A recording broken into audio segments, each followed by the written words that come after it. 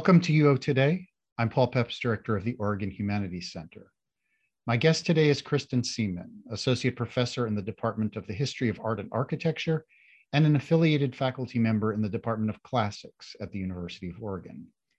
Seaman's research centers on Greek art and architecture and its interaction with Rome and the Middle East. She was a regular member at the American School of Classical Studies at Athens, Greece, and she carried out additional archaeological training at the American Academy in Rome, Italy. She has done archaeological fieldwork in Greece, Israel, Italy, and the United States, and she has studied the practice of stone carving. Seaman is the author of Rhetoric and Innovation in Hellenistic Art from 2020, and the co-editor with Peter Schultz of Artists and Artistic Production in Ancient Greece from 2017. Seaman's current book project explores labor, ethnicity, and multiculturalism in the Greek sculpture industry. Her work on that project has been supported by a 2020-2021 Oregon Humanities Research Fellowship. Seaman has received funding from the Fulbright Foundation, the Loeb Classical Library Foundation, the National Endowment for the Humanities, the State Scholarships Foundation of Greece, and the von Bothmer Publication Fund of the Archaeological Institute of America. Seaman is a 2021-2022 Oregon Humanities Center Coleman-Guiteau Professor. The teaching fellowship has funded her development of a new undergraduate class, Ancient Jewish Art and Architecture, which she will teach in spring 2022. Thanks, Chris, for coming on the show. It's great to have you with us.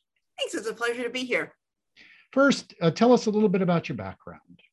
Well, I am an art historian and an archaeologist who deals with the ancient Mediterranean world.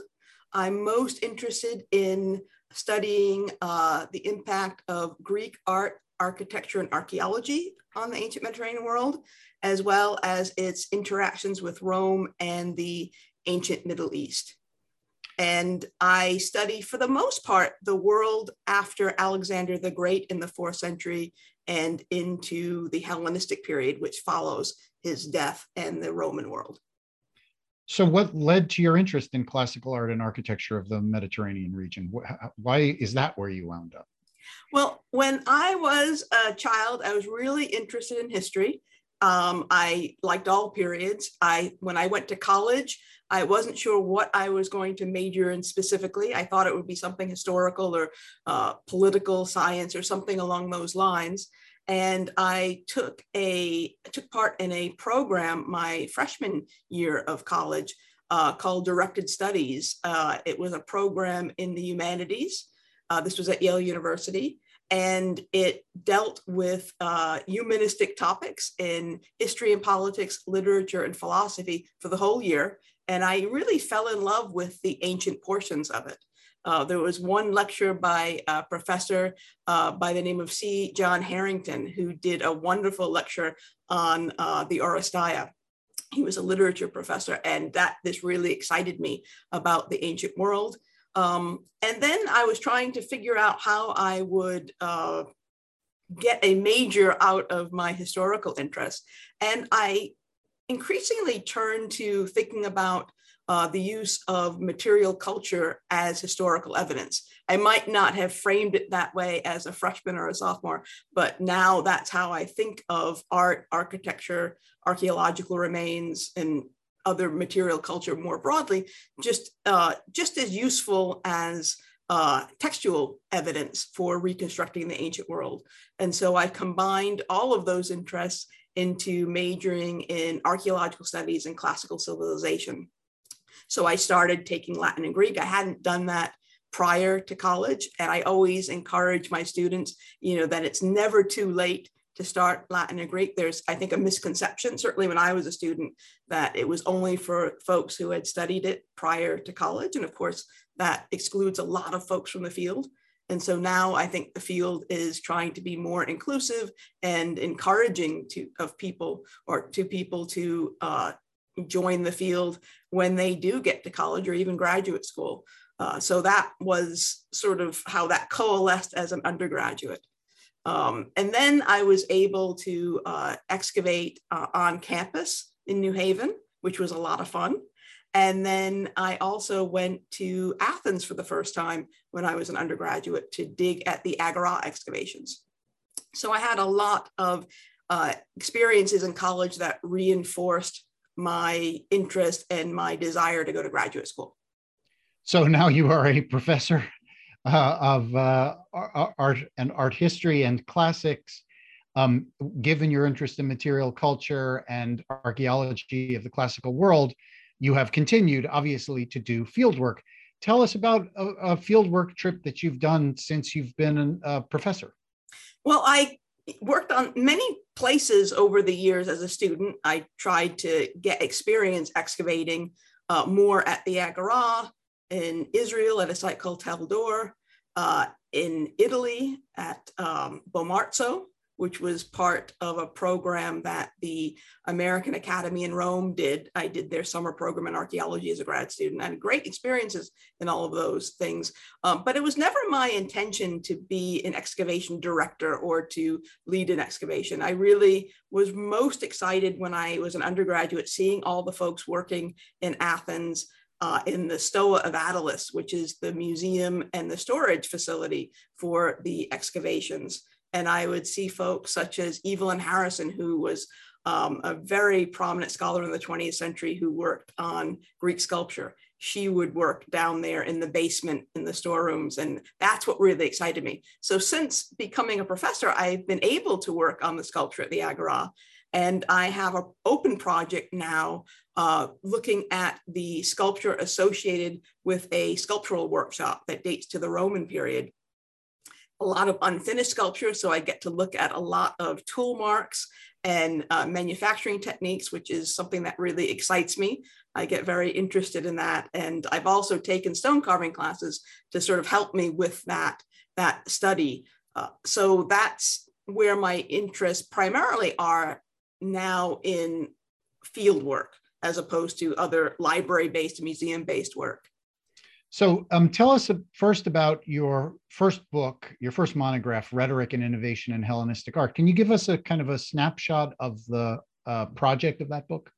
Yeah, it is about the impact of rhetorical techniques and treatises, theories on the art of the Hellenistic period, which is my favorite period of Greek art, which is the period that follows the death of Alexander the Great and sees the rise of the kingdoms of his successors throughout the Mediterranean and the ancient Middle East. What I focused on were some artworks that I loved since I was an undergraduate. The Telephos frieze from the Great Altar at Pergamon in what's now Turkey. The Archelaus relief, which is originally based on an artwork in Alexandria, Egypt, was copied and sent to Italy to have a display perhaps in a Roman villa, and then was found in a tertiary context and is now in the British Museum. And the now lost mosaic of Sosis's Unswept Room, which is a mosaic that was originally laid on a floor in a palace at Pergamon in Turkey, in what's now Turkey, and shows sort of the after effects of a messy dining party that took place in a Greek symposium. So there's all refuse on the floor, and it looks like it just hasn't been swept up. So it's sort of a joke as well as a dazzling mosaic in terms of technique, at least judging by other mosaics that are extant from Pergamon and elsewhere in the Hellenistic world. And we know that mosaic from copies that have survived from the ancient world. So I focused on those mosaics. Those were mosaics that I originally saw, or excuse me, artworks that I originally saw in classes that I took as an undergraduate with J.J. Pollitt, who really sparked my interest in the Hellenistic period and in Hellenistic art. That's actually why I went to Berkeley as a grad student, because I was so excited by the Hellenistic world. Berkeley was really a center for Hellenistic studies when I was a graduate student, and I got to study with Andrew Stewart and Eric Gruen, who are both leaders in the field of Hellenistic studies. So that's, it's been very exciting to see this book project that started as my dissertation in graduate school come to fruition. And it's been interesting to see also how I can use that as a jumping off point too for other projects that I'm now doing that relate to the association of art and literature in the Hellenistic period and other periods. So I mentioned at the top of the interview that you are the 21-22 Oregon Humanities Center Coleman Guiteau Professor, and that the fellowship that you've won is a teaching fellowship that funds the development of a new undergraduate class, which you've decided to title Ancient Jewish Art and Architecture. Sparked your interest in developing that class? Well, my interest in it is because for many years I've taught surveys of Greek art and Roman art and specialized seminars on cultural interaction in the ancient Mediterranean world. And one of the aspects of those courses that students respond really well to and want to know more about is ancient Jewish art, particularly ancient Jewish art within the Greco-Roman world, which is also an interest of mine that started when I was in graduate school. It was part of my PhD exams in terms of Jews in the Roman world. That was part of my Roman history PhD exam process. So that's something that I've carried with me as a professor. And one of the things that I've noticed either taking courses or reading textbooks about ancient Mediterranean art and Greek and Roman art is that it's often neglected.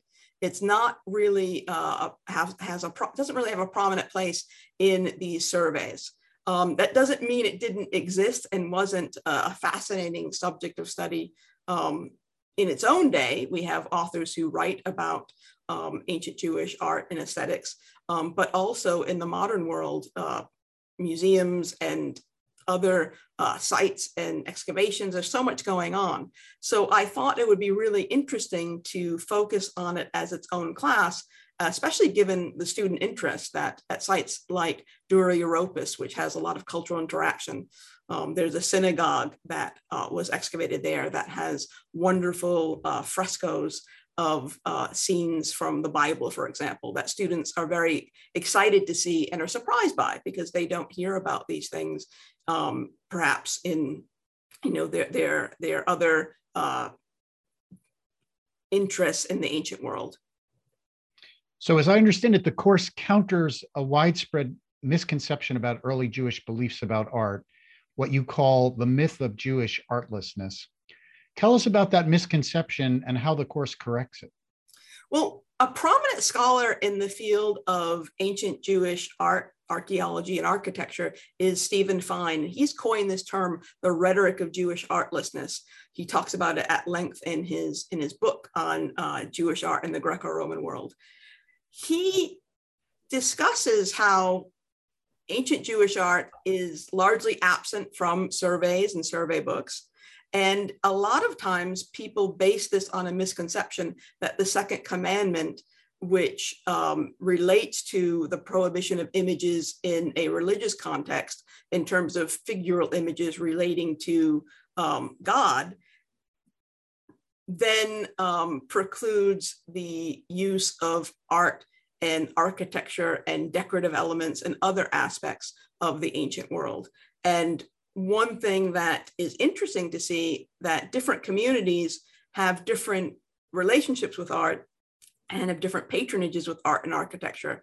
And when you start to look at the diversity of this in the ancient world, it's quite fascinating to see how different communities did their art and architecture. And when you start to really look at this, you can separate maybe the aspects of Jewish aesthetics that relate to the second commandment or a response to it, and then other aspects that really are not affected by it. And that's something that scholars have talked about a lot, as you can imagine.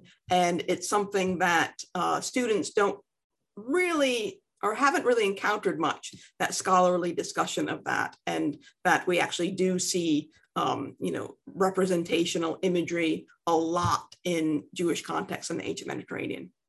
So tell us about some of those representations. What do the artworks depict? Well, they depict lots of different things. I think the most prominent example is the synagogue at Dura Europos, because it has this amazing cycle of frescoes that depict scenes from the Hebrew Bible. And that's always surprising to students because they don't know this. It's surprising to a lot of folks generally for various reasons. What you also find are lots of representations of symbols, for example, the menorah. And you get that in, for example, situations and contexts like the catacombs in Rome. You get that in glass that's been found from contexts in Rome and elsewhere. You get that in synagogues. You have representations of menorot. You also get them in graffiti in domestic contexts in Jerusalem, which is really fascinating. I always like the study of graffiti whenever I'm looking at the ancient world, because you get to see what more everyday people were doing when they were encountering and making art. You didn't need a lot of money to do a graffito. You could do it individually. So I really enjoy seeing those as well.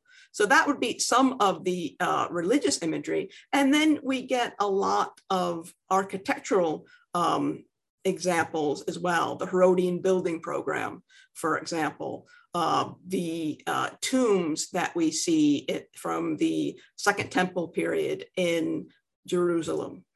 There's a lot of elements that are in concert with the art and architecture that's going on elsewhere in the ancient Mediterranean world. So you get all, the range of art that you see in other contexts in the ancient Mediterranean, you see in Jewish communities as well. So tell us a little bit about the way that these Jewish art makers integrated Greco-Roman imagery and iconography into some of their art. Yeah, well, the fascinating thing that I find about the ancient world is that it was multicultural. So you get communities that are multicultural, and you see lots of interactions artistically and otherwise in these communities. So in some respects, the art looks very similar to what it looks like elsewhere at the same time. So it's not, I don't conceive of it as a question of integrating the art so much as just participating in the artistic discourse that's going on in the Hellenistic and Roman periods, or if you want to say Second Temple in later Roman world, depending on how you're, which community you're talking about, you might be using a different categorization for the same time period. But when you look at this art, you see the same range of interactions you get elsewhere. And so that's what I find, really fascinating, how these same elements are used and adapted in different contexts, in Jewish contexts and, other contexts as well. Are there characteristics which are distinctive that would allow you as an archaeologist and as a scholar to see a piece and say, I know that's a Jewish artwork versus, a Greek artwork or a Roman artwork? Well, there are some symbols that are obviously used, like the menorah or etrog or different things that we see in various contexts that relate to Jewish practice and ritual that are even recognizable today. When one of the fun things to see in class is that these are recognizable in the modern world as well, oftentimes. So it's, the symbols are readily understood by a contemporary audience seeing these things. Those are very obvious symbols. You get technical elements that specialists would be able to identify, about the artistic techniques of whatever medium we're talking about. And then one of the fascinating things to me is that a lot of the same artisans in various places, for example, at Dura Europos, there's also a Christian community house. And the stylistic similarities between the frescoes there and the frescoes in the synagogue are very marked. So one of the things that we see there, we also see it later on in the late antique period with Byzantine and Islamic architecture as well. You see the same kinds of elements, oftentimes the same artistic and architectural language and the same artists and architects working on various projects. Oftentimes in the ancient Mediterranean world and then going into late antiquity, you have itinerant artists who would go to where the projects would take them. So, I know that Greco-Roman rulers often used art and architecture to assert their power, to assert their vision. Did Jewish rulers do that same sort of thing? Yes, Herod, I think, is the best example of that. He positions himself as a late Hellenistic king, which is fascinating to see what he's doing in the late Hellenistic world. You have all of the kings at Pergamon, at Alexandria, most prominently. By the time Herod comes along, Pergamon is no longer its own kingdom. It's bequeathed to Rome by that point. But you get the Ptolemies in Alexandria, for example, asserting their presence. And also at that point, you have the coming of the Roman world. So you get the Emperor Augustus, who also is asserting his power and his influence, and also staking his claim to be a ruler in this late Hellenistic, early Roman Empire world, which is also really fascinating to me, that you get these two new kings on the scene, or emperor in the case of Augustus, who is using the same sorts of artistic patronage that the Hellenistic kings had used for the past couple of centuries. So seeing that within that context, I always find very fascinating to see it in the whole of the Mediterranean world. So the Colman-Guiteau Fellowship comes with a course enrichment funds. You're using some of those funds to acquire books for the University of Oregon Library. Tell us about those books and why they're important. Yes, well, we have a really great collection to start off with ancient Mediterranean materials, art, archaeology, architecture. And we actually have a good starter collection, or more than a starter collection, a top-notch research collection of ancient Jewish art and architecture as well. So I really was just getting things to sort of top off the collection, and things that might have come out over the years that we missed. The biggest example was the second edition of Stephen Fine's book about Jewish art in the Greco-Roman world. We had the first edition, we didn't have the second edition, which is something that the students read, and I point them to all the time, and I assign in my classes. So that was a good example of that. And then some archaeological materials about collections of Jewish art and architecture in Israel and the diaspora, and then the Encyclopedia of Biblical Archaeology we now have as well. So you've also used some of that funding to bring some speakers to speak with your class. You want to tell us about them? Yes, this is very exciting. I'm very excited about this list we have. We have an all-star list of folks, and I have a list right here because I do not want to forget anyone. I can give the titles of their lectures as well. On April 6th, we have Eric Gruen, who is going to speak about Displaced in the Diaspora, Jewish Communities in the Greco-Roman World. Eric Gruen is Professor Emeritus at the University of California at Berkeley, and one of the most beloved figures in the field and among graduates of the University of California at Berkeley. He was one of my professors as well. So we all are always excited to see him when he presents material. Now in the Zoom days, he's still very active on Zoom giving lectures. On Monday, April 11th, we have Jody Magnus, who is going to speak about More Than Just Mosaics, the ancient synagogue at Huqoq in Israel's Galilee. She is professor at the University of North Carolina at Chapel Hill, and she also is the director of excavations at Huqoq. So she will be speaking about her own excavations, which is also very, very exciting. And mosaics in the title refers to some of the wonderful mosaics that we know about in ancient Jewish art history from other synagogues. People get very excited about mosaics. I had talked about the frescoes before. There are also wonderful mosaics in these late antique synagogues in what's now Israel, and was then Israel as well, of course. And that is something that, she's referring to it because people know about the mosaic so much.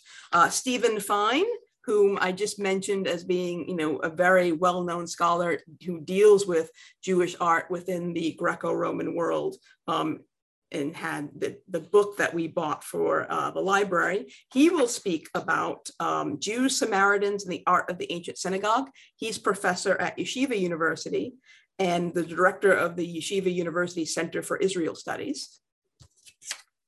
Then we have Yas Elsner, who is professor at Oxford University.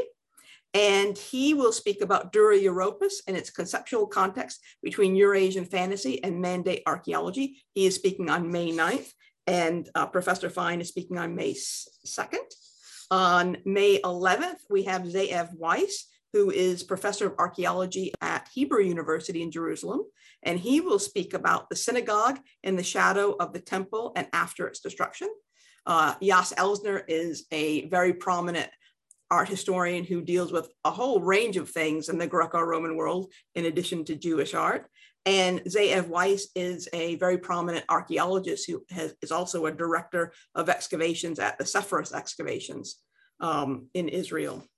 And then on Wednesday, May 18th, we have Sean Burris, who is talking about making Jewish place and making Jewish space, Jewish art at Rome, Bet Shearim, and Dura Europos. He is the interim curator at the Bowdoin College Museum of Art. And he recently wrote a really interesting dissertation on Jewish sarcophagi in the Roman world. So he has a lot of interest in more I don't want to say a sarcophagus is portable, but certainly his interests are about art that does move as opposed to just buildings and sort of cities and urbanization that some of our other scholars are going to be speaking about. Amazing, amazing list. It's going to be an incredible class for your students. Wow. Really and the public is invited to attend. These will be on Zoom, and that information will be on your website shortly. So these are open to the public and will be on Zoom. Great. So Kristen, we're just about at the end of our time. So this will be my last question. Tell us a bit about your current book project on the Greek sculpture industry that was partially supported by an OHC faculty research fellowship. Well, thanks so much for all of this support. I really have to thank the OHC for supporting not only this class, but that project. I appreciated that term to get the book project started. I am looking at the non-elite participants in the Greek sculpture industry. Usually we focus on the big names who are doing Greek sculpture like Phidias or Praxiteles, Polykleitos, all of these very famous people who were very well off and were the elite members of Greek society.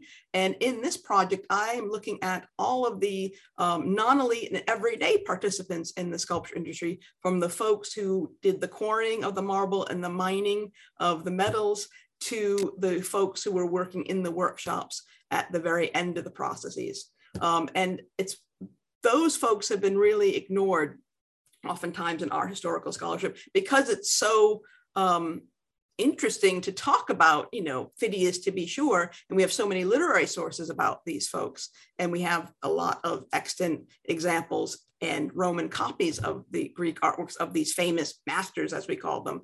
But I want to look at everyone else who was dealing with this material. And there are a lot of evidence from their own dedications and their own grave stelae that really give us a sense of their own voices. And that's really important, I think, to study the breadth of experience and lived experience in the ancient Mediterranean.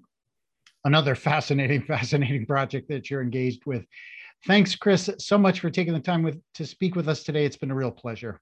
Thank you so much. And thank you to the OHC for all of this great support. It's really helpful and I appreciate it. And the students appreciate it too. They're very excited about the upcoming course. Great. I've been speaking with Kristen Seaman, Associate Professor in the Department of the History of Art and Architecture and an affiliated faculty member in the Department of Classics at the University of Oregon. As a 2021-2022 Oregon Humanities Center Coleman-Guiteau professor, Seaman developed a new undergraduate class, Ancient Jewish Art and Architecture, which she will teach in spring 2022. Thanks so much for watching.